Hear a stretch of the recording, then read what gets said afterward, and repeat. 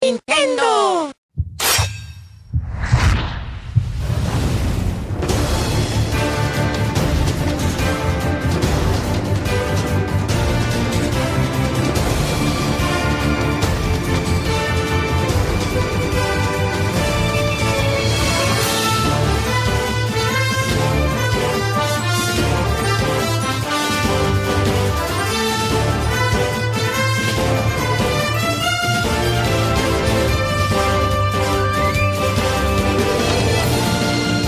IGN's offices in San Francisco. Welcome to Nintendo Voice Chat for the week of November 20th, 2014. I am your host, Jose Otero, and this is IGN's All Nintendo podcast.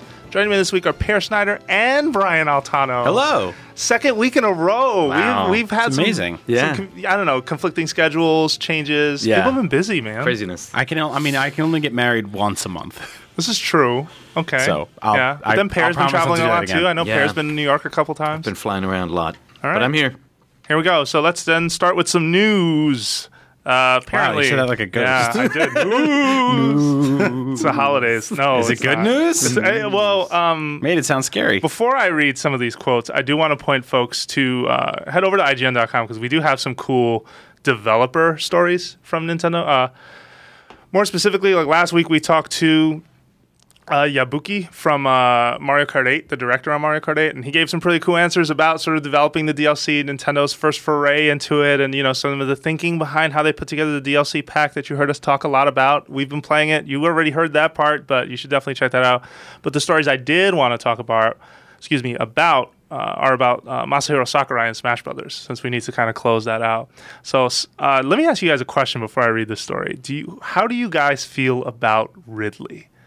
Ridley has been a very often requested character for Smash Brothers. Mm-hmm. And I don't know how I feel about it. I'm curious how you guys feel about it. I love Ridley. Ridley is a really memorable boss, but Ridley has less of a...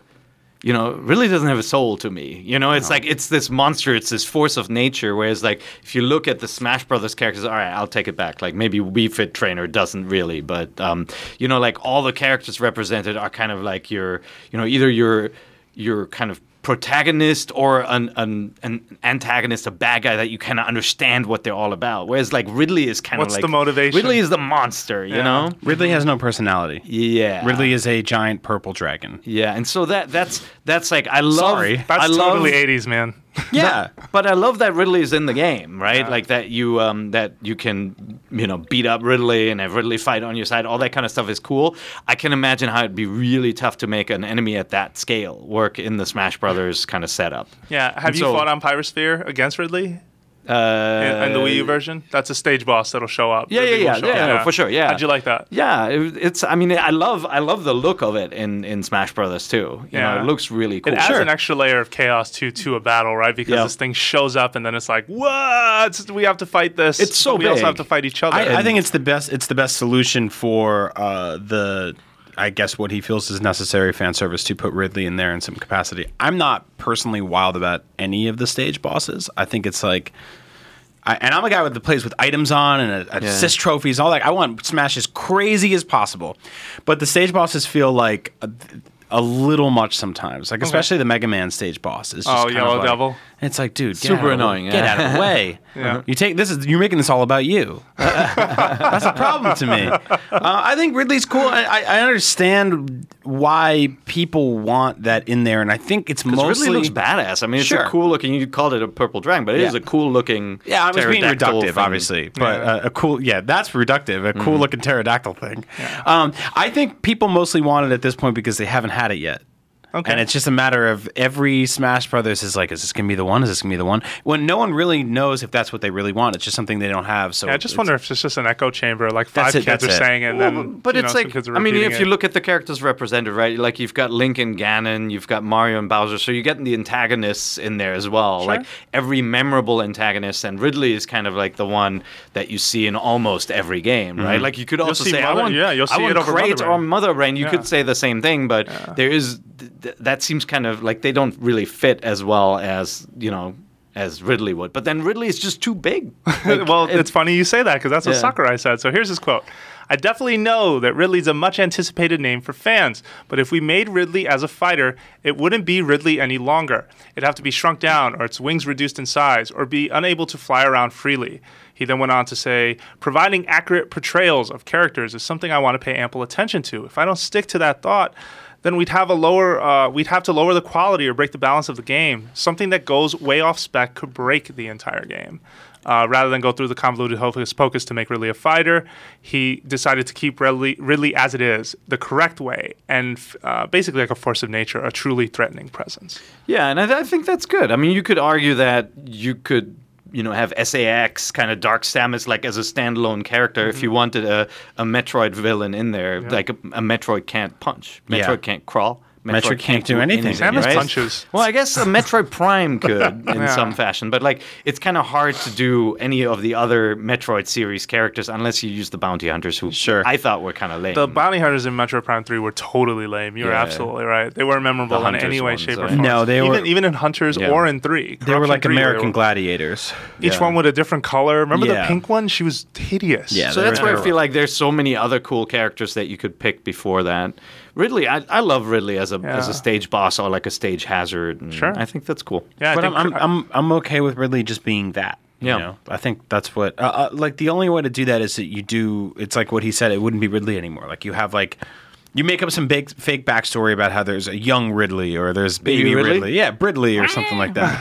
Hey, it's Bridley. She's she's a baby and she does backflips and stuff like that. She can't fly very well because if she does more than 4 flaps, she gets knocked off the stage. Now she fits in the Smash Brothers rule set. So a lot of people like to point out that in the original Nintendo Entertainment System title Metroid, Ridley is roughly the same size as Samus and then grew over time. As the sequels came about. Ridley was tiny. Yeah. Wasn't all that big. That's true. But regardless, sort of the size changing, shape shifting, that's the answer he turned on. And I think the stage hazard thing does work. Like as a stage boss, I like that stage boss 10 times more than I like the Find Me stage boss that shows up. And then there's like elemental colors and things happening on 3DS one. Yeah. Like when Ridley shows up, you freaking notice, man. It's like, oh god, don't let it get to the side of the stage. It's gonna suck on the energy sitting down there, and that whole stage looks amazing. It's one of the best looking stages. It is in the game. Really looks really cool, and I think that my personal judgment against stage bosses aside, I think it's a really well done rendition. I put Ridley in the same category as Ganon, actual Ganon, not Ganondorf. Right? Like if you want to really do Ganon, and you could always argue, well, in Link to the Past he was smaller and had a blue head, right? Like, but the Ganon that we now remember, like the towering pig inferno from Ocarina of Time or like Twilight Princess or something, or Demise, like those feel really big and powerful, and like it would feel weird, I think, as a playable. Okay, cool it's like saying you want the Bowser from the end of 3D World. It's like a 70-foot tall cat. It's not happening. Yeah, meow. Be happy with what you have, which is like, I don't know. We're probably going to talk about this too, but I feel like that is the. I don't even know how you make this game and then walk away, and before it's even out, people are like, that's not enough. There is so much in this game, and he announced that he's not going to do paid DLC yet, or maybe. It was a very nebulous quote, and I'm sure we'll talk about that. We will. But it's just a textbook example of wanting too much. Like, people were mad at him that there aren't more characters planned, as if he can. It's basically just you click a button, you drag and drop a new character into the game. Like, there's so much that goes into making a character in a fighting game like this and balancing it. No, I totally get that. It had to ship in 2014. But, how many amiibos do I need to buy? No, but I mean, you can understand that sentiment, right? Of course. Everybody wants. There's so many beloved characters that are not yet in the game. I mean, just look at Pokemon, right? Mm-hmm. Just how many Pokemon there are, and like you just fall in love with your starter Pokemon. Even the water cat. And when, like, you just want to see all these great characters in the game. And so I can see why people are passionate or frustrated. And I totally get if you're saying, I love Ridley, I want Ridley as a playable character. I totally get it. It's a badass character. Yeah. I just, like, for me, it would feel weird. I agree. All right, so other quotes from Sakurai this week. He talked about clones versus costumes. So when we're talking about clones, we're talking about, like, just as like context for you guys, Marth versus Lucina, who are separate characters, versus like Bowser Jr. and the Koopalings. Or Pit versus Dark Pit, another example of clones versus just costumes. So he He basically, this was the one part of his quote that I really thought was interesting. However, any character which gains some uniqueness through their balancing needed to be separated so the results and statistics could be counted properly. It wouldn't have been fair to have the results counted together, even though their strengths differ between the variations. So he was kind of focusing on how over time they made Marth a certain way. He decided, man, wouldn't it be cool if we spun off Lucina as a separate character, gave her different attributes instead of the same ones as Marth. And so that's what led to 2 clone characters in that case. So in the end, what was needed for each of these changes was to reduce the work required to balance the game. And then in some cases, you had Bowser Jr., which had multiple, skins that you could mess around with. I love that approach, and I think that's, as I mentioned, like Dark Samus, like you could imagine that could evolve into a new character eventually, right? Where they're able to just kind of change certain things about the character. Like they can play with Samus's moves, but without ruining the character for everybody who loves it, right? Like they can introduce new moves. Just, Which they didn't do with Lucina, though. There's different properties involved with her moves. Yeah. Maybe she's stronger in some cases, or she doesn't have the tipper. Like the tip of Marth's blade is the strongest part of his sword, that kind of thing. But I wish he would do that, though. Like, I think some people want him to do that. They don't like when the movesets are the same. I think they will over time, though. Ganondorf and Falcon, though. I always see that as a starting point, right? Like, as Brian said, any character you add to this game can potentially break it. Yeah. Right? Like, we're not talking about characters that are equal, or have slight stats differences. Some can jump multiple times and float. Others can like butt stomp or like rocket into the air. It's like, to balance this game is really hard. And look no further than PlayStation's attempt, like Sony's attempt at doing a game like this, right? And it's really hard to balance. And so I think they're always very cautious when they create a spin-off character. Yep. But I always see that as a stepping stone for like the next game you're going to see bigger differences. I think that's the way to do it. Sure. Okay. Anything to add, Brian? No, I agree. Everything, Pear nailed it. Okay. So then the last thing I want to talk about that we talked about with Sakurai was regarding how Smash Brothers shaped Amiibo. So I thought this was really interesting because when they first announced this NFC thing, I still remember, do you remember the meeting we had the morning here at IGN? Yeah. Where I stood up in front of the whole room and I said, this has to be for Smash Brothers. This can be for nothing else. Yep. This is going to be something tied to custom moves. Watch, it's going to be a thing. I guarantee it. And then it happened. But what we did not know until we asked Sakurai, so we basically said, hey, when did this get introduced? When did Amiibo become part of this conversation? He said discussions began towards the end of development. That was surprising to hear. So he told us that in an email interview. I don't think it's that Nintendo surprising. that brought up the topic first. Sorry, Brian. Expressing a desire to use NFC-compatible figures across all forms of Nintendo content. Smash Brothers, as you know, is a game themed around figures, which also has a Nintendo All-Stars aspect to it. Wow. You're surprised? You're not surprised? I'm surprised. Okay, so I'm surprised, too. Look no further than the Link amiibo, who is one of the. No, really, he's one of the coolest looking amiibos of the bunch, except for this giant yellow traffic cone thing. When you gotta go, man. Yeah, he's peeing down the side of his leg. It's like a giant yellow brick glued to his leg. Now, here's how you avoid that.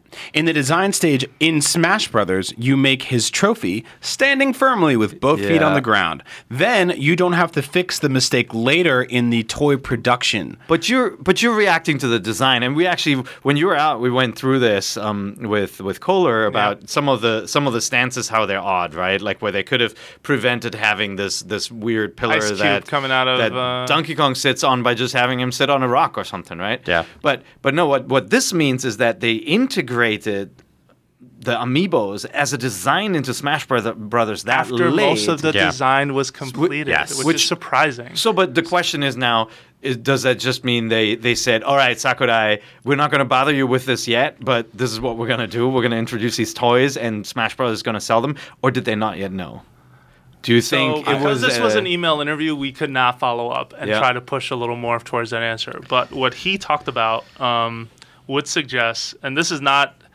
It seems like from Nintendo's point of view, it was more about, hey, because these figures work across multiple games, that's going to be the selling point. Smash is going to be the launch, but then the fact that they work with everything else is going to be the reason to pick them up. Okay. Which is strange to us because I think at one point we interpreted it as Smash was the reason to get these. You know what I mean? Like, we were all excited. And there's one thing about the amiibo, which you mentioned, right? It's like you can use these as unlocks to unlock costumes in a lot of games, but when you want to store data on it, it can only be with So one only game, one right? game talks to reads and writes on Amiibo, and we learned that at E3. I remember you were in the room with me. When the other gentleman in the room was sort of breaking down, hey, an Amiibo footprint is so big, and he uses his pointer and his thumb, and they said a majority of it is dedicated to read and write data to Smash Brothers. Yeah. Meanwhile, the rest of the space that's on that chip is designed so that any game that's compatible with it will say, okay, this is the Peach figure, this is the Yoshi figure, etc., and then unlock a piece of content based on that. So no other game is writing to these figures. Explain that to me then. So if I have a level 50 Mario amiibo in Yes. Smash Brothers, Yes. and I want to use that character in Super Mario Galaxy 3, do I wipe? I basically replace the data on it? So that depends on what Mario Galaxy 3's compatibility is with this line of figures, or if Mario Galaxy 3 has its own set. If they design, let's say in a fictional world, a new Nintendo game was coming out where they introduce a new line of figures. Those line of figures, that primary function would work with that title. And then the way they have this architecture working is that any other game that supports those figures will just read information on it and unlock something. Got it. So, based on what what I'm saying is, if I take that Mario and I sort of wipe it to put new Galaxy data on it, I don't know if it would. It depends on when I bring it back to Smash Brothers, will it be like, oh, that was your level 50 Mario, or is that gone forever? We don't know that I don't think yet, we know right? that yet. That's a little too far out for us. Interesting. The question is also, I mean, look at the Skylanders games, right? There are multiple Skylanders games. They all talk to the same figures, and there's a shared data set across the games. That's right. Like you could conceivably have like the Smash Brothers level data apply to another game. You could technically do that, right? But we just don't know at this point yet, like how varied the data will be that's stored on these, or whether, like we learned at E3, the read-write aspect is generally just for one game, for each figure. So, like, I think they're just... I mean, we can say what we know from E3. That doesn't mean that it's going to be true next year, where Right. they might use these differently.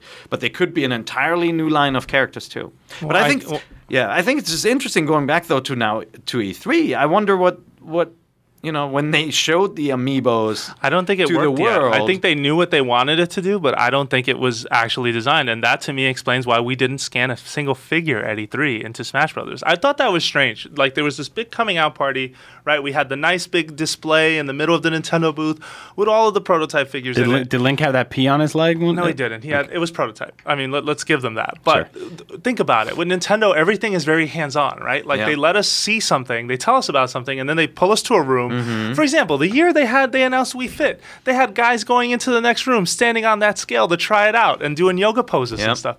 So it's felt really odd to me that at E3 we didn't get that. I forgot the messaging. Did they say it was for Smash Brothers at the time, or just said multiple games? They said multiple Smash games at too, the time. right? They said it'll start with Smash, but it's going to also work in Woolly World and in a bunch of others. And then they've added support for 2 along the way, Kirby and the Rainbow Curse and Hyrule Warriors. Yeah, but do you think they knew that Smash was going to be the main driver game? I think so. Okay. Yeah. Because that's the By other then they had question is, figured like, that out. when they came up with the concept of Amiibo, did they think more of Mario Party or a title like that, right? Like, or And maybe they work with Mario Party. Yeah, or maybe more like a what was it, like Nintendo? What was the launch title for Wii U? Jesus, Nintendo Land? Yeah, Nintendo Land. I was like, it's Nintendo Land, right? That sounds too normal. No, but like maybe they had a concept for a game like that where this would work, and then they said not big enough to sell the toys. Let's graft it onto Smash. I mean, we don't know what goes on behind the scenes. Yeah, I think importantly, like for folks, this is definitely Amiibo 1.0. I'm really curious to see what Amiibo 2.0 looks like. And what I mean by that is, what is the next big game that launches an entire set of figures alongside it? And will it have multiple functionality and ability to read and write across a bunch of games and not just one? I think that's the big question hanging in the air. But when I look at what Amiibo is right now, and as I'm talking to you guys about this, I think this is really just for collectors. It's for the folks who really want to have these figures and to unlock things in other games. Per, you brought up a great point last week about the book in Mario Kart 8, the stamp book, and how when you scan, you see a check mark and you go, man, I need the rest of it. Yeah, for sure. I need all those check marks. I want all the suits. So let's That's talk about that part of it real quick, Per, because you and I are sitting here, right? And in between us are 10 amiibos. If you're watching this video, if you're just listening to the show, picture 10 amiibos in front of Per and I. And a Brap cup. And a Brap mug, which you can purchase. I ordered the Mario amiibo, and then I ordered the Link one, and then I said, I kind of want the Samus one too. So I ended up ordering 3 of them. And then I started looking at more, and I was like, I really like the Villager. He's cool. And I was like, but Donkey Kong's great too. And then all of a sudden I said, you know what? I have half the set. And I was like, well, Fox is pretty cool. And then I started hearing things about retail exclusive amiibos, scarcity of amiibos. Some of them might be harder to get. Somebody said the Wii Fit trainer might be the hardest one to get. There's going to be the most limited quantities of that. So I ordered her too. And then I said, you know what? I've ordered 8 out of 12 of the first round now. Might as well finish the set. Wow, they got you. So I went and ordered the entire set of amiibos, and I noticed today you and I were talking. We were looking at our Amazon shipments for tomorrow. We get a lot of free stuff here at IGN. Publishers send us games. We did get a full set of amiibos for The Office. These are not coming home with me. I personally, with my own money, bought an entire first wave of amiibos, and then I saw the pre-orders went up for the second wave. Yeah, and I started dipping into some of those too. Some I did all. Oh, so this is that now GM money. That's what that is. I have 2 questions for you, Per. Number one, where did you find $50? All right. Number one, do you insane? Yes. Are you insane? Do you see yourself falling into this sort of debt? This never-ending sort of hole. Are you going to buy every amiibo? Yeah. I am too. Yeah, I think that will happen. I'm committed. Now, you have a home. You have a big house. He needs advice on how to talk to his wife about it. I have a 1-bedroom apartment. I have to figure out a way to hide these things. You can always put them in your cubicle. I know, There's no room. You can bring them to work. Oh, no, the other people I work with don't deserve to experience the joy that I will get from buying all these personally. You can put it right above your bed, and they can watch you and judge you. So you are going to buy the full set? Yes. Okay. I pre-ordered everything. What are you going to do if this gets like Skylanders crazy and they're like, hey, at Comic-Con 2017, there's 100 of them at a booth and they're dipped in gold and they go for thousands of dollars each if you don't get them that day. Are you on a plane to go get them to fill out the set? You know what? If they like special ones where I have to jump through hoops, no. No. I would ask Jose. And I would get one for if you're going to Comic-Con, can you pick up the gold dip Pikachu? Well, it'll probably be me going to Comic-Con. Yeah. I wouldn't go to like super lengths to like stand in line overnight to pick one up. I would love one. But like the retail exclusive ones, like I know I saw Shulk is GameStop exclusive. Is he really? I'll lay these out. Meta Knight is Best Buy retailer exclusive. specific amiibo. Meta Knight at Best Buy, Shulk at GameStop, and Lucario just announced for Toys R Us. Oh, what? This doesn't end. Okay, I'll have to. I will go to all of them. Now we got it. I will go. I will go in person probably because.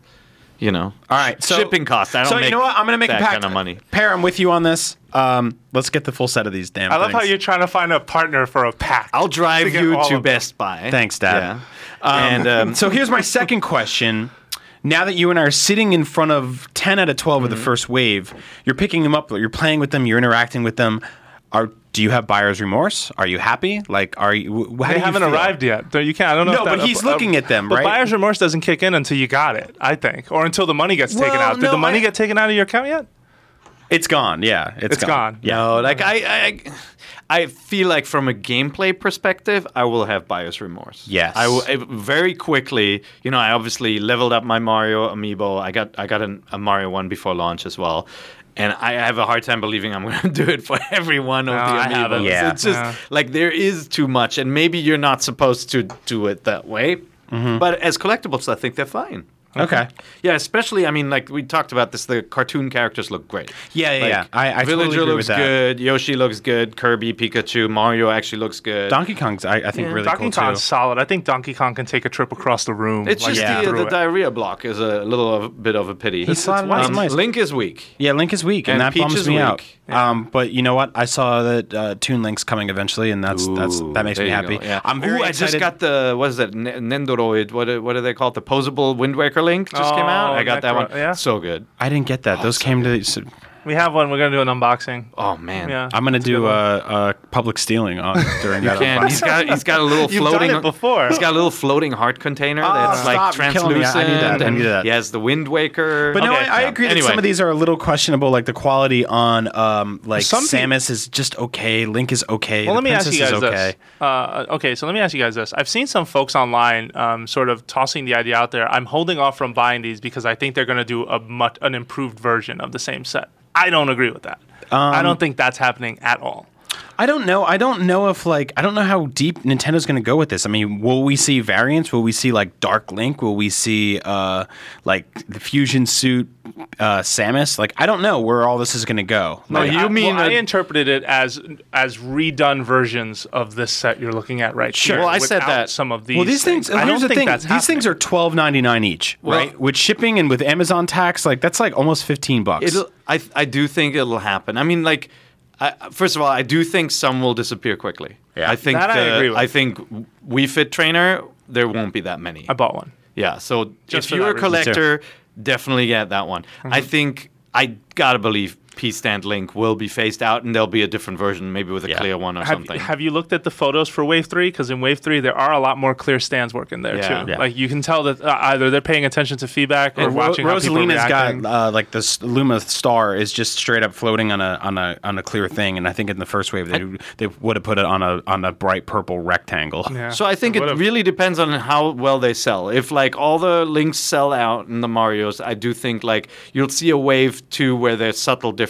I don't think they'll have a different stand, like No. a different coin or anything. Maybe the stand but- goes clear. I mean, like it should have been. If you, I mean, I own probably like 8 different N64s over the years, and like each version is slightly different. Like Okay. they made changes inside to the outside to the plastic. Yeah. Like they constantly evolve their product. Not just Nintendo, but other companies too constantly evolve their product. And you see that with Skylanders too. You saw that back in the days with Kenner action figures, where like there was a Luke with a lightsaber that you can push out from the arm. Then there was one where he's holding the lightsaber. Like they keep on updating them slightly.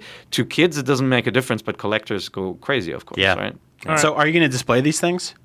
So I was going to ask you, we need a display case in the office. I think this would be really cool. To We put have in a one. glass display. Don't we have like 2? Where? You need a third one? We got the one No, with all yeah. the consoles and Yeah, maybe one by where like the arcades are. Okay. Yeah. right. Not the arcades in the kitchen. The ones there's some Pong machine or some ancient thing over there where we had lunch today. You know, that's great, guys. None of that really helps my situation Yeah. at home. It doesn't. Yeah. So- Good luck talking to. Hey, have you thought about this? It's called a shelf. Just a regular Like shelf. you go to IKEA, you buy a shelf. That's Like just it gonna be has like, a why funny are name you- like Klaktu or Why- something, why and are you put you it on your wall. Why are you putting Okay, that I could shelf do that. there? I don't want that there. Well, what about a shelf that had individual compartments? Every guy gets his own thing. Oh, no, This is going that's overboard. pushing it. That's pushing I know. it. Yeah. I just Why got don't you married. get her I gotta one be as a careful with gift? this stuff. Yeah. Why don't you get her one as a gift? She's not going to be. This is a tough sell. Okay, the shelf thing. Especially if I give it to her, that's going to be no. It's not going to work. See,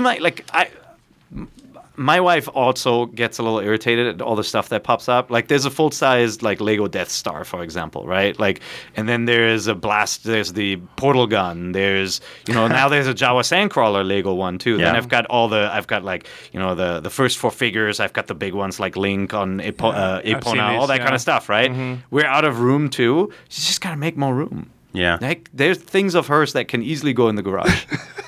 Okay. You know, I was talking about that with Jose actually. Look, he's actually thinking about it. No, there's this like set of wine glasses that we never use. There you and go. I I said, told him I to get said rid to of my it, put wife, the- I'm like, well, we never use these, and amiibos at least work across multiple games. I totally move things away, and she doesn't realize until like a month later. She's like, "Where did that clock go?" I'm like, clock schmuck. That's Samus." So just to drive us back a little towards Amiibo, I do want to ask you guys: do you think it feels like this was a risky move to get these out on time for the holiday? That's how I feel about Amiibo think right it's now. risky? I do think it was risky to some extent. Well, maybe it wasn't. I don't know. I don't think it's I risky. want to ask you guys: do you guys see this selling well or not? Well, where This are holiday. these? So, like, I haven't seen. come out tomorrow. Sure, I know, but I haven't seen like what the Toys R Us display looks like. yeah. I Have you haven't been seen to what- Toys R Us? No. That's why you haven't seen it. If I walk past a Toys R Us, I get arrested. You look at me, man. I haven't shaved in like a week. Yeah, I'm totally going to a Toys R Us tomorrow. I'm doing. Which one I'm do they going to have? one They have after Shulk? work. Well, not yet. He's not yet. Oh, not Yeah, yet. February. So I don't have to go He yet. was ready to go, but I should. I was ready. Going. I know. I just got gas for the car just now. Yeah. When we're You talking. can buy these things online. No, but that's He different. doesn't like shipping. I don't like shipping. Why? Well, on Amazon I get it for free for the fee of Amazon Prime. All right. So You'd rather get in your car and drive to Toys So R Well, Us. it's on the way home. They're right next to my Let me house. bring you guys back in. So Push a does, kid out of the way. Does this perform well this holiday? Yes or no? What do you guys think? It will do when I well, say yes. risky, I just mean that from the perspective of in Smash Brothers, it doesn't feel like an essential piece of it. It feels like these figures are basically paid DLC. You're paying $12.99 for a figure that you're going to get that it's going to do things across multiple games, and as long as you're okay with that, you're going to enjoy it. It's I a think Trojan that's how I horse. feel about it. it. Yeah, it is a Trojan horse. It's less of an element as Skylanders. Like Skylanders is very much about I'm in front of a door, now I need a water type, I'm going to switch out my Skylander and like which is extortion. It is totally like it is, but it has this moment of like activity where you gotta go like, ooh, I have a water type, and like you actually and the portal thing's supposed to make you feel cool, right? Like and then it lights up and it appears in the game, and it's like a little bit of magic happening, right? And that definitely doesn't happen with these yet. Well, so there's a triangle here, right? There are hardcore Smash players who will ignore this completely because it adds no significant value. I think they're going to test it. I think some of them will test the limits. I don't think they will. Come on, every hardcore Smash player is going to get their favorite character at least, don't you think? Maybe, yeah, I think so. I think maybe eventually, and you might buy one. Then you have collectors, like crazy people like us, who just want to buy them. Then you have children who are part us and part. Oh, you mean now children totally, like genetically they're part us? They're part us. Yeah. Well, you have children who are part like collector because they want them all. They have that because they don't understand money.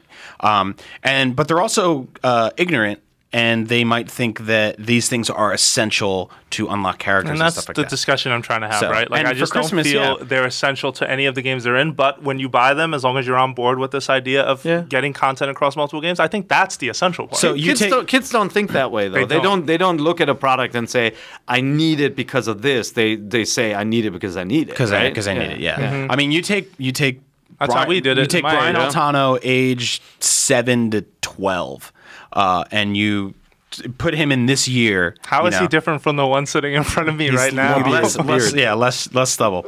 My Christmas list would have been Smash Brothers, the GameCube controller adapters, 2 GameCube controllers. And by the way, $150 on Amiibo. And every Amiibo. Mm-hmm. That would have been my Christmas list. And it would just been a bunch of check marks, you know? Because, I mean, I don't really see the way like Skylanders is different because I don't think there isn't like a big like deep history to a lot of those characters, and I know there isn't one to Wii Fit Trainer, but Wii Fit Trainer is lucky by association by being in the lineup with these characters. It's like a joke. I feel like it's almost like they were having some fun with that character, having that character as an amiibo. Well, let's be fair. Again, these were brought into the discussion after most of the design had been chosen. So how would it look if they had picked and chosen different characters, different characters from the 51 that are available in the game? Are there 51? There's 51 if you count Mii Fighter all 3 times, because Mii Fighter has 3 variants. And that's not even counting the costumes. Gunner. That's not even. Well, I don't think they're counting the costumes, but that might be the Naked Shulk. Come on. Mm-hmm. Okay, but more importantly, that's why Wii Fit Trainer Amiibo exists. It's because by the time they talked to Sakurai about it, there was nothing they could do about it, in my opinion. That's why it's here. Well, it's also, I think you throw Wii Fit Trainer in the first wave because of people like Per and I are going to be like, well, we're buying the whole set, so I'm buying Wii Fit Trainer. If you start top heavy with all the best characters in the game, then by the time you get to wave 3, like there's no reason to buy them and also, like, Wii Fit Trainer does work in Hyrule Warriors. It potentially might work in Captain Toad. Like, we don't know. Hyrule Warriors, every single figure unlocks something. Now, I've talked about how I'm not crazy about it. Like, once a day, if you scan one of these in, you get a special something. Once a day, you get a weapon or an item or something. Every day is Christmas with Amiibo in Hyrule Warriors, apparently. At least that was my understanding. That's different from Mario Kart, right? Where it's like a stamp book. Like, you go, you scan it once, it goes boonk, and it unlocks that costume forever. Yes. Can I use the same amiibo on my friend's Wii U and unlock the costumes there, right? In fact, I used the whole work set to unlock all the costumes in mine. Yeah, so that's cool. Yeah. I think that's nice. So I'm going to visit. Unlock the one on the office. There'll be like amiibo Santa Clauses that visit all the children with Wii U's. Mm-hmm. Yeah. I'm actually curious to hear from some of our listeners, like if they're and viewers, if there's anybody out there who's going to buy Smash Brothers on the Wii U but is not going to buy a single amiibo. That sounds like a question of the week. Or vice versa. We haven't done this in a while. You guys should let us know and send us an email at nvc@ign.com. I'd be curious if there are people who are just buying amiibos but have no interest in Smash, because I think that's part of it too. I mean, people have been wanting these like high quality Nintendo figurines for a long time, and we haven't really gotten them. You know, we've gotten some kind of. What about high quality-ish? High quality-ish is good enough right now. Okay. I think Mario is very high quality. I think. He's the best. He's one of the best ones. I think they did a great job with him. Mario's really good. And also, personally, if you know a good storage system for these things, maybe you have some Skylanders at home or I'm something. gonna like get that. you a lunch pail. Tweet it at me. I don't want a lunch pail. I don't want a carrying case. Go to my friend's house. I want something nice to organize them on my desk. You don't want a tackle box so you can take them with you? I want someone to turn your little Amigo Photoshop joke into a lunch Into pail. a real thing? That would And be great. That'll be your carrying case. That would be That would great. be all with the little racist salsa peppers on the side. No, I want to line these up on my desk at home somehow and like a nice little shelf. So I'll all figure right. something out. So I've never met a racist salsa pepper. no, I'm intrigued. that's a fun story, a side story in and of itself. All right, so we're going to take a quick break, and when we come back, we're going to talk about the question block.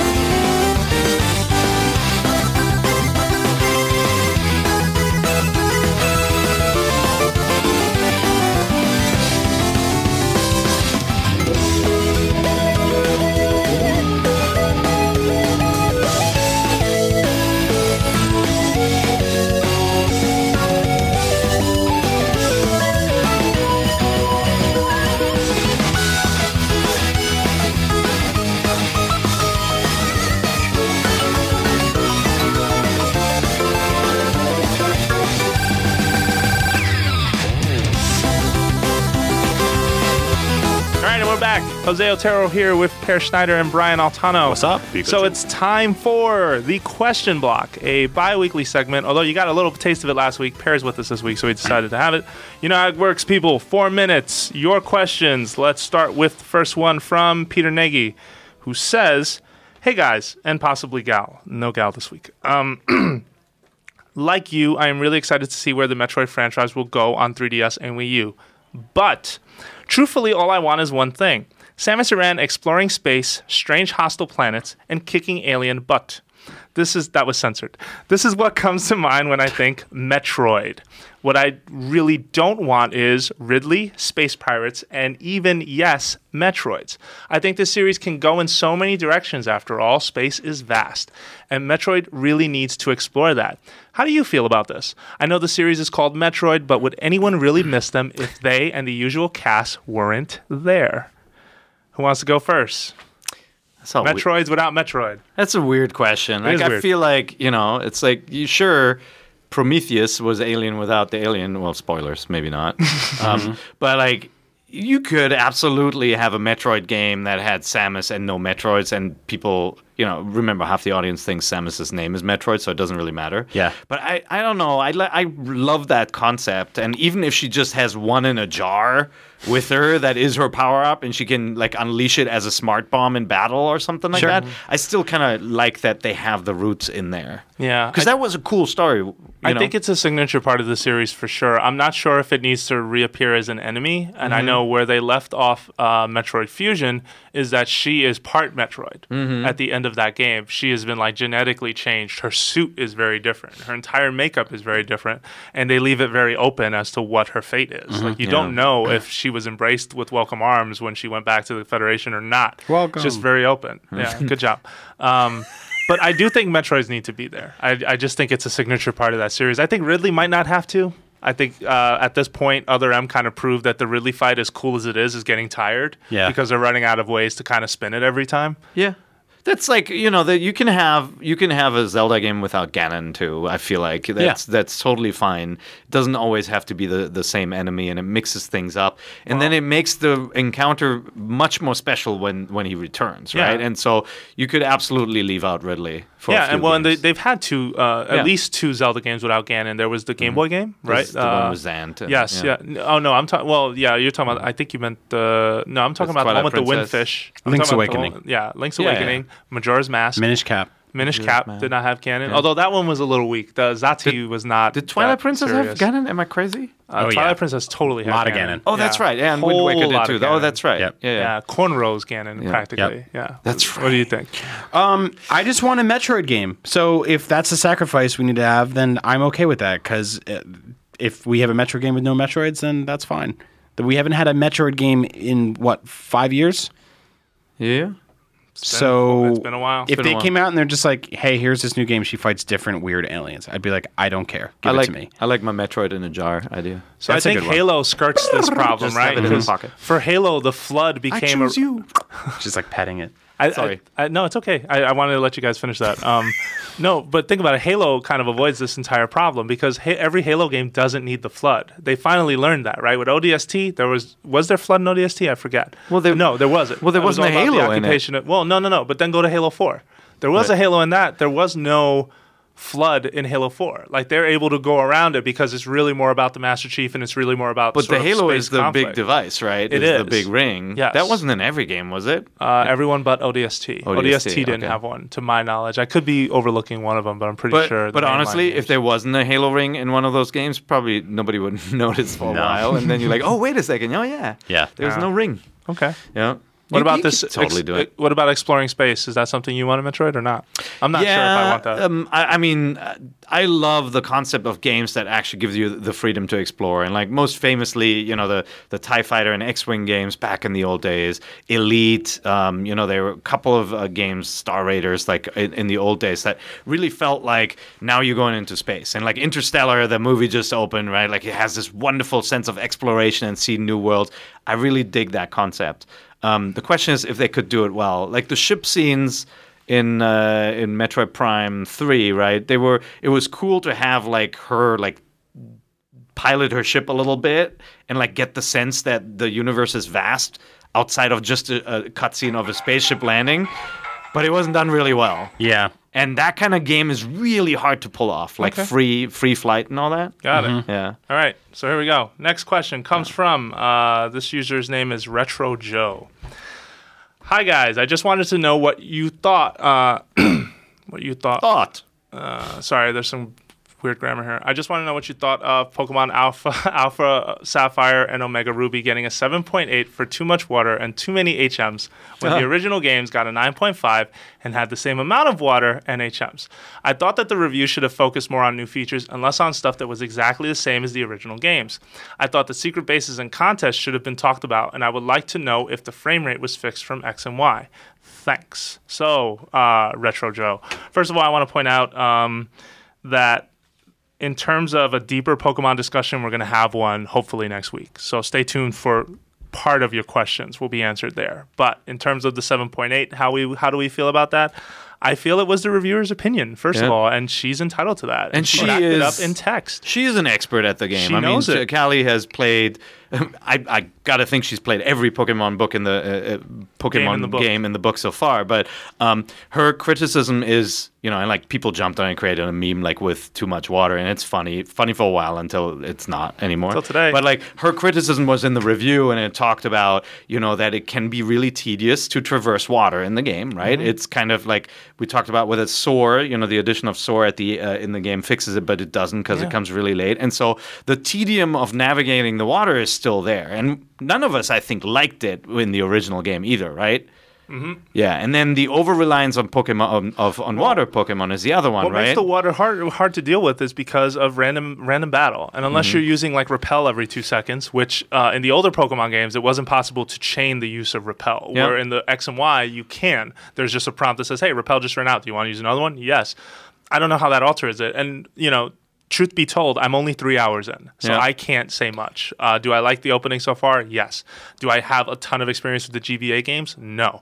Was water a criticism of those games? Yes. There was just, it was kind of a hurdle for some folks to deal with that. Yeah. Yeah. And it's you know, like with the remake, you know, addressing the difference between the original review and the review now is years have passed. Yeah. Pokemon games have evolved, and you're dealing with a reviewer. evolved. Yeah, I like what you did there. You got a different reviewer who doesn't review the original, but you also have a reviewer who's played the original and who's come a long way since then. And so have hindsight. the things that games, you know, introduced a long time ago, whether it like be lock-on controls or camera controls or jumping or quests, everything has changed now, and it's sometimes hard to go back to a game.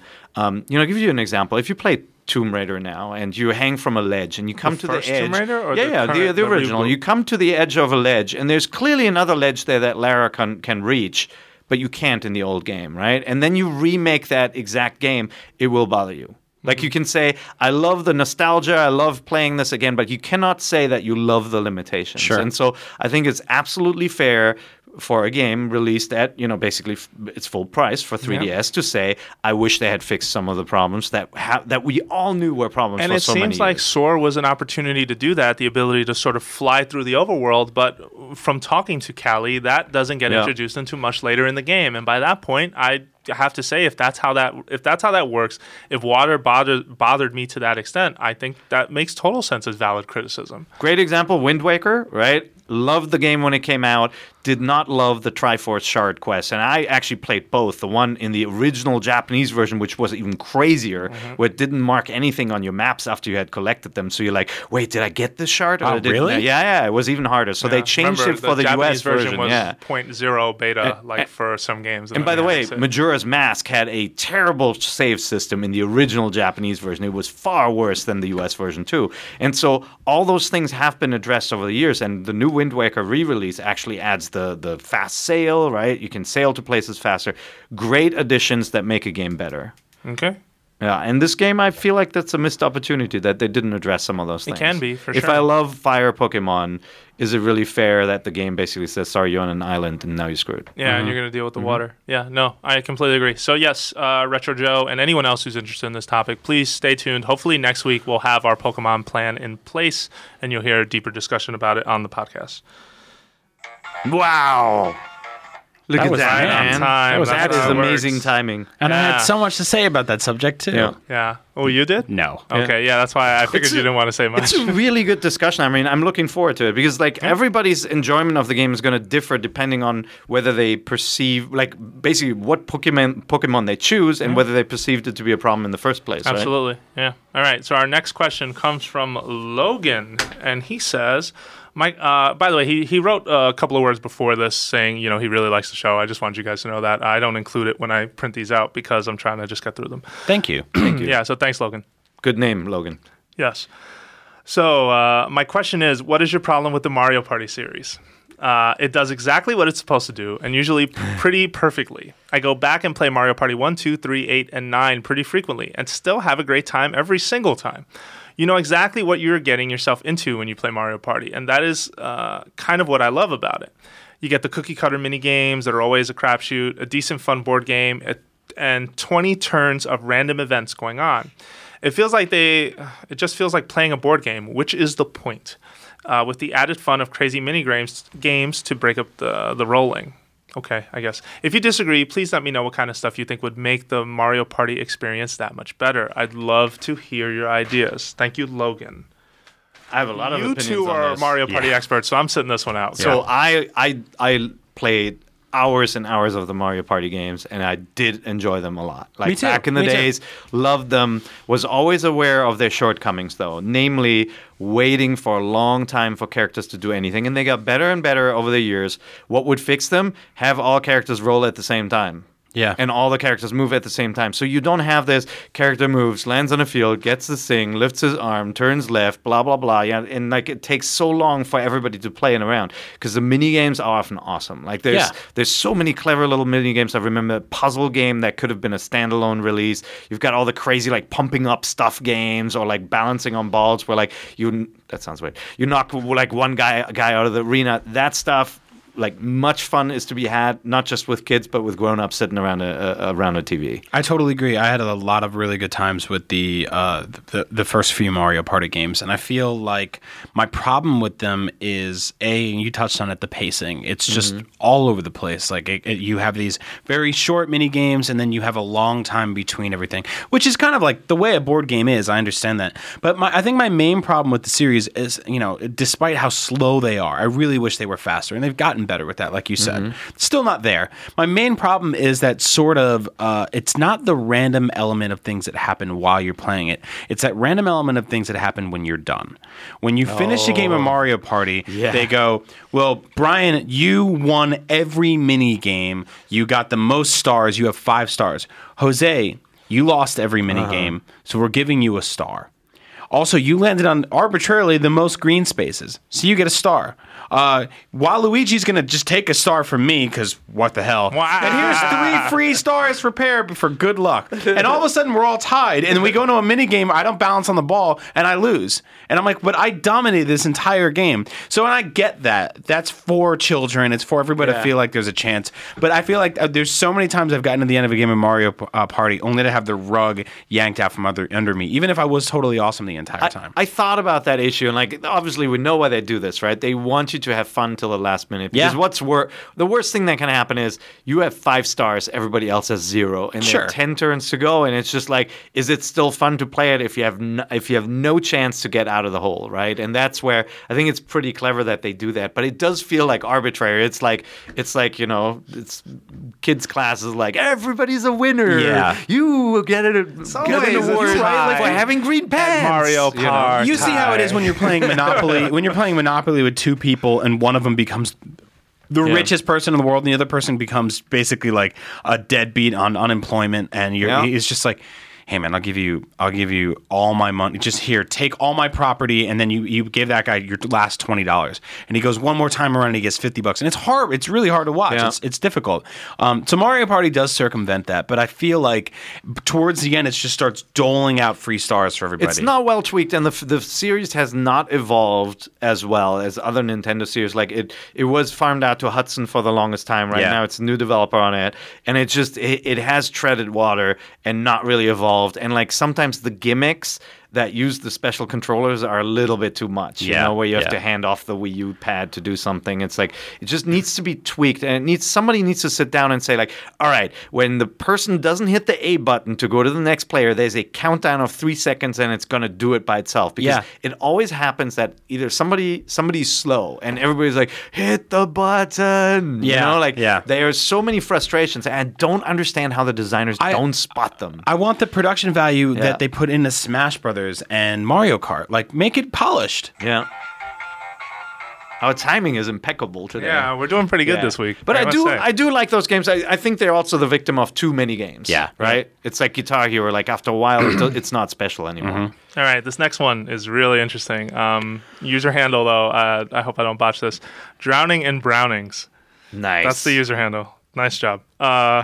Any review scores you regret, either too positive or too negative. Thanks for this awesome podcast.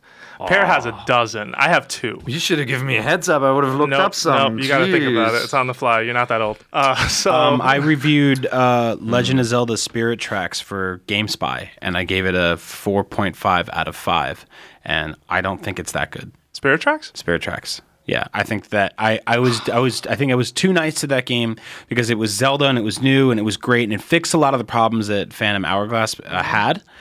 Mostly that main temple you keep coming back to. They circumvented that, so you weren't backtracking constantly. Okay. But I feel like it's got the weakest overworld of any Zelda game ever made. It does, in that there's not much going on, and it is on rails. I do love the dungeons of that game, though. Those dungeons were my favorite dungeons. Really good. What would you have given it? Like, let's go back. Like, would you go 3.5? Would you go probably 4? 3.5? You think so? Yeah, and I think the characters are great. The art was awesome. I think the dungeons are great. The boss fights are really fun. Yeah, and but just that Zelda overworld having an actual role, even though she's kind of the dead spirit girl. Yeah, it was very cool to actually make her like as a playable character. Really smart puzzles. But I think that like that was once you got to the front door of where you were going, it was great. But the overworld itself was completely empty, and navigating it was really cumbersome. Okay. That train was awful. So my 2 are Uncharted 3 and Halo 4. And it was both Uncharted the same 3? problem. So this was at oneup.com, which had letter grades and not numbered scoring. So it was A+ to F. And obviously it was D- and then F. Although D- was considered the gentleman's F. At least, quietly among us. But I gave both of those games an A-, and at the time, in hindsight, there were certain red flags in my mind that I think about to this day. Not to this day, but when I look back on those games. Like, for example, in Uncharted 3, how there was sort of this emphasis on this truth serum and who do you trust and all that stuff, but it never made sense. Like, at one point, I remember one character gets injected and he's basically a ticking time bomb until he becomes, one of their people, and it just made no sense. And in hindsight, I was like, this is narratively weak. Like, especially for an Uncharted. And even though I did like the combat, I did start to wear on it a lot, and my review didn't reflect that really. So you thought So I went with Uncharted an 3 was A-. just way worse than a Then minus? 2, it was worse 2 than is an A-. so exceptionally good. Yeah, it I is. really think that's Yeah. the 10 in the series. And then Halo 4, I wish I would have been harder on because of multiplayer. Because at the time, it was jarring to me that Halo was trying so hard to be Call of Duty from the multiplayer side, and it just felt so crazy to me that happened. Right? Halo was a pillar of the multiplayer FPS console business, and here it is playing also ran. It made no sense to me. And I still overlooked that because the campaign I thought was that strong, and honestly, multiplayer was a bigger part of Halo. So in hindsight, I also would have went lower with that one.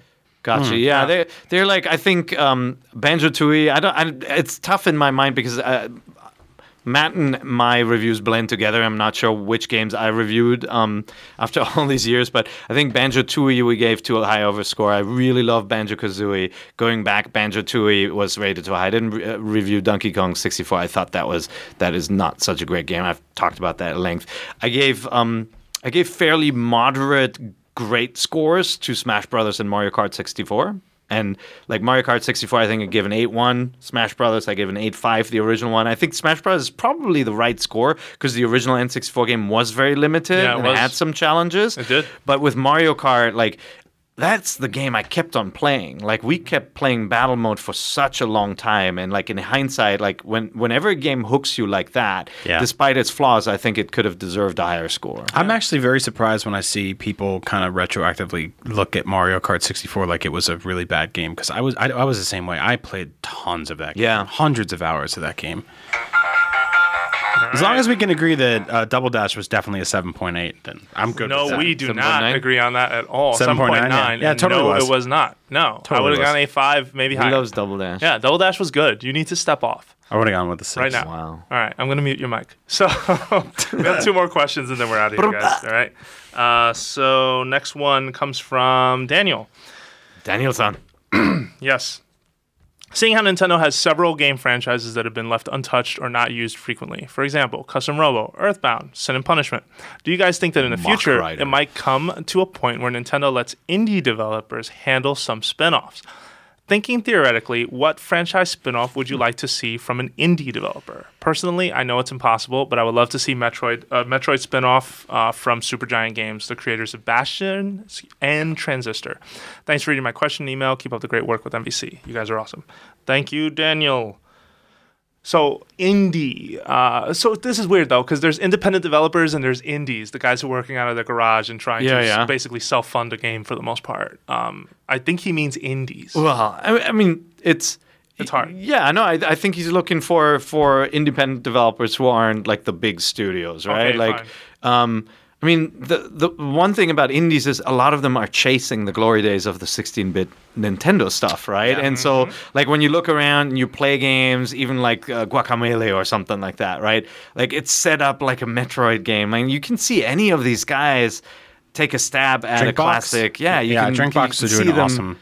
Figure out how to make a great Nintendo game. I was thinking about that. I think Drinkbox would knock it out the park for a Metroid game. I also think Image and Form, who made SteamWorld Dig, would do a really cool portable Metroid game. Yeah. I think they just really like that. They built something there that really worked. It was really beautiful. It translated well across all platforms. I think Yacht Club Games could also do something amazing. Those were the makers of Shovel Totally. Knight. I want to see although Yacht it'd Club be better Games for Mega do. Man, but it could be anything. I want to see Yacht Club Games do the Duck Hunt Dog and Duck game.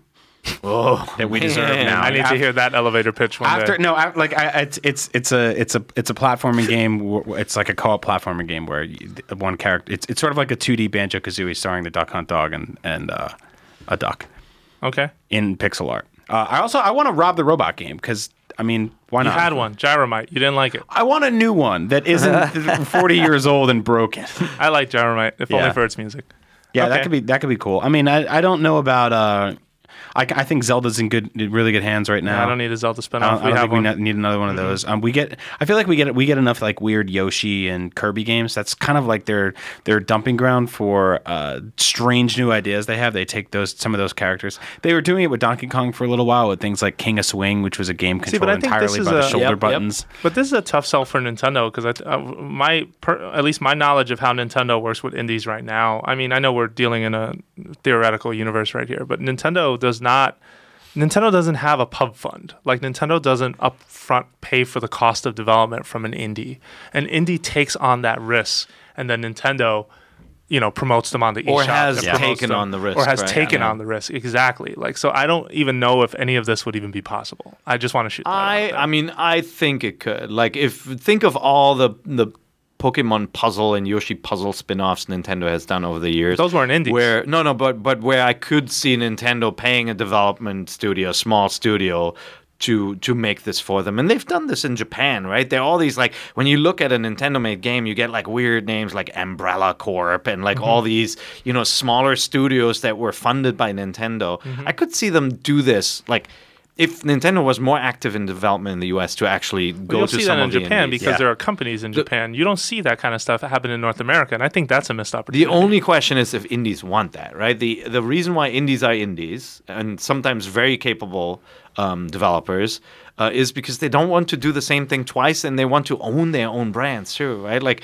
the World of Goo guys, for example, we know are very capable developers. I'm sure they've been pitched by others to make a game for them, don't you think? Oh yeah, and they're like, I'm sure they've been pitched to make World of Goo 2 as well, and they've probably said, no, we want to do a game where you burn stuff in the chimney. That's the point of going right? indie. Sure, and a lot of people don't know this, but indie studios sometimes between games and projects will actually drum up a concept game for a major studio. Like a small studio will be like, this is our mock-up for a Castlevania, and they'll do concept art, and they'll have a playable version of it, a very vertical slice, and they'll bring it to them, and if they say yes, then sure, they've bought their next thing. But it's very rare where something like that actually comes through.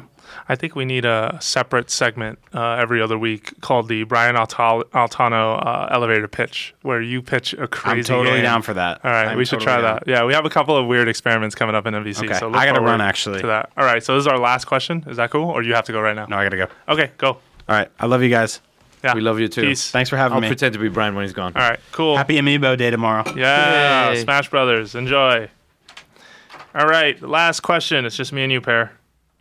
The pressure. The pressure. All right, this comes from, how do you say his name? I don't want to get it wrong. Which one? Umair? Umair? Umair? Okay, I Umair, just want to maybe? be sure. Umair, I thank hope I you for didn't mangle emailing us. that, man. So what do you guys think about Nintendo creating an entirely separate line of games, call it the HD Remix collection or what have you, in which Nintendo promises 12 to 15 remade games per year from the N64, GameCube, and Wii? My thoughts. You guys have alluded yourselves that Nintendo has a host of games screaming to be remade in HD. Super Mario 64 and Sunshine, of course, but what about games even like Metroid Prime or F-Zero, for example, the F-Zero GX? Yes. Nintendo has been on a roll lately, and he read an article on IGN about more spin-off games, but still additional revenue streams is much needed, and with the host of games that they can convert to HD on the Wii U, they should totally capitalize on it and market a new brand line of games. Loyal Nintendo fans, I can only assume, would scoop up every title. Okay.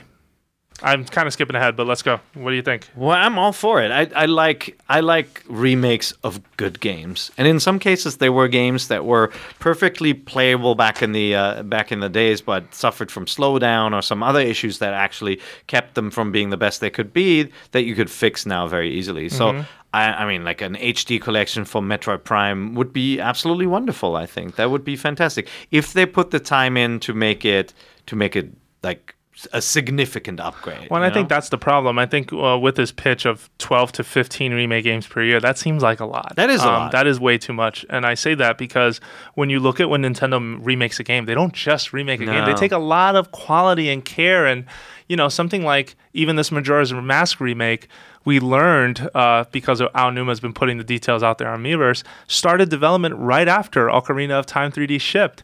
And it has taken a while to get out the door because they decided to take a bit more time. And when you're talking about like Mario 64. When you're talking about even F-Zero GX, like those ports, I don't think are, well, maybe F-Zero GX case it's an easier port, but in Mario 64's case, Mario is Nintendo's baby. Yeah. Like there is no way a Mario game is going out the door unless it is 100% up to a certain standard. And any updates to the geometry would kind of alter how, like how far you can jump and how the terrain feels and everything. So it's probably not that easy to upgrade unless you just want to run the game in HD and say, all right, everything just is going to look blocky except for Mario. You could absolutely do that. Which you've seen them do. They're also, like when you see like those big kind of bowling balls rolling around, they're actually sprites in the game, right? Like all that kind of stuff that wouldn't fly today, you would have to replace. The assets it's not that easy. Would either need an update or they would need you to just squint your eyes or do something because and then it would be a challenge. And then the moment you are doing that and you're loading more stuff into RAM, you're opening a door to go into a room, and in the old game, it just opened you in that room. In the new one, it's going to load, right? Yeah. Like you actually have to then probably redo the entire game to actually stream the assets, and it is not that easy to do it justice. But would I love a Mario 64 remake with modern kind of Galaxy style graphics? Oh man, yeah, it'd be so or just good. adding or take Galaxy and add planets onto it via. I mean, I hate DLC is a dirty word, but whatever. Like add on to those universes over time through Amiibo, through something that's fine. And I like your pitch, Amir. I think that's really awesome. The sort of an HD collection or HD remix of Nintendo games. I just think that it would have to be far fewer games. Finally got that right. And nice. it would have to just be done a certain way because Nintendo just has a certain stamp of quality. But one remake per quarter would be amazing. Like if you actually did, you can now go back to the Wii and the GameCube, and those games still look pretty good, but they can benefit from the up-resing, right? Mm-hmm. Like as Wind Waker has shown. They could definitely do like a Mario Galaxy collection, right? Mm-hmm. That feels special and not just as a cash-in. Yeah. Not just like the 25th anniversary one, where it was one of the lowest amounts of effort I've ever seen a company take on a 25th anniversary collection. Remember the one on Wii where it was just the tiniest art book, no fanfare. It's a nice package, but it wasn't really anything special. I'd like to see them do that. No, how did Wind Waker do? Did Wind Waker do all right? We've heard it did all right, but we don't have a number. They've never touted a number publicly. I think it'd be a different story, too, if like the Wii U was just, the console was selling really fast, but they needed more software. I think maybe spinning off some classic games like that. Well, they are in a position where they're the company making a majority of their games right now. Yeah. As far as like retail software goes. Like Watch Dogs Wii U came in the office the other day. It felt like an event. I have to be honest with you. It felt really weird to sit down and play a third-party Nintendo game. It did. It totally did. Like, I don't know. And then we booted up and we're like, oh, this looks all right. Yeah, this looks okay. What? I was surprised. When was the last time that happened? Uh-huh. Oh, God. Yeah. All right. Well, there we go. Thank you very much for listening to Nintendo Voice Chat. As you know, we are a weekly podcast on RGN, but we are not the only podcast on RGN. In fact, we have Podcast Unlocked, which is an excellent show about the Xbox. Podcast Beyond, which is a very widespread and popular show about the PlayStation experience. We have Keeping It Real for movies and so much more. On top of that, we also have videos, features, articles, news, you name it. That's right. All here, right for you. We also have a Smash Brothers review in progress, which some of you are very happy about and some of you are not. But we promise there's a score coming real soon once we play online. I like the approach you're taking, that you want to make sure to test the game with the online components running in the wild and everything before scoring it. I think it's important to make sure that people get the whole story rather than just kind of a snippet of the game. So I think that's cool. Cool. By the way, if you like IGN, you want to support what we do, we also offer a subscription service. It's called IGN Prime. Yep. If you just go to IGN.com/Prime, you can become a member. We give away games for usually for PC and some download codes every month. UK right now got a cool gift a month ago. Yeah, they had Pokemon demo codes for anyone who was a Prime subscriber a month ago. So when Pokemon Omega Ruby and Alpha Sapphire were on their way. That's right. That was dope. We had this month we've got Guacamelee for PC as a free game. So there's good stuff like that. But primarily it's you're subscribing to support IGN. You're saying you love what we do. You can turn off ads on IGN and on our native apps on mobile phones as well. So if you like us, become a member. If not, we still love you. That's right. check out our articles and click on everything. This podcast just cost you $10. All right. Lastly, if you like NVC and have feedback, please send us an email to nvc@ign.com. Let us know what you think of the show, or send in a question of the week. And if you do, put in the subject line QOTW, so we know what basically the email is. So let's sign off. Twitter handles. You can find Brian Altano at Agent Brazizzle something. Oh, Agent Bizzle. I thought you were gonna do an impression. Agent do some Bizzle. I raps can't. or something. I can't. Okay. I'm not from You can Jersey. find you can find Per Schneider at Pear IGN. and you can find myself Jose_Otero on Twitter. Thank you very much for listening, and happy Smash and all that. I guess if that's a day on the calendar, November 21st is here for North America. So go out, check it out. It's an awesome game. Have fun. You can see the review on IGN. Bye.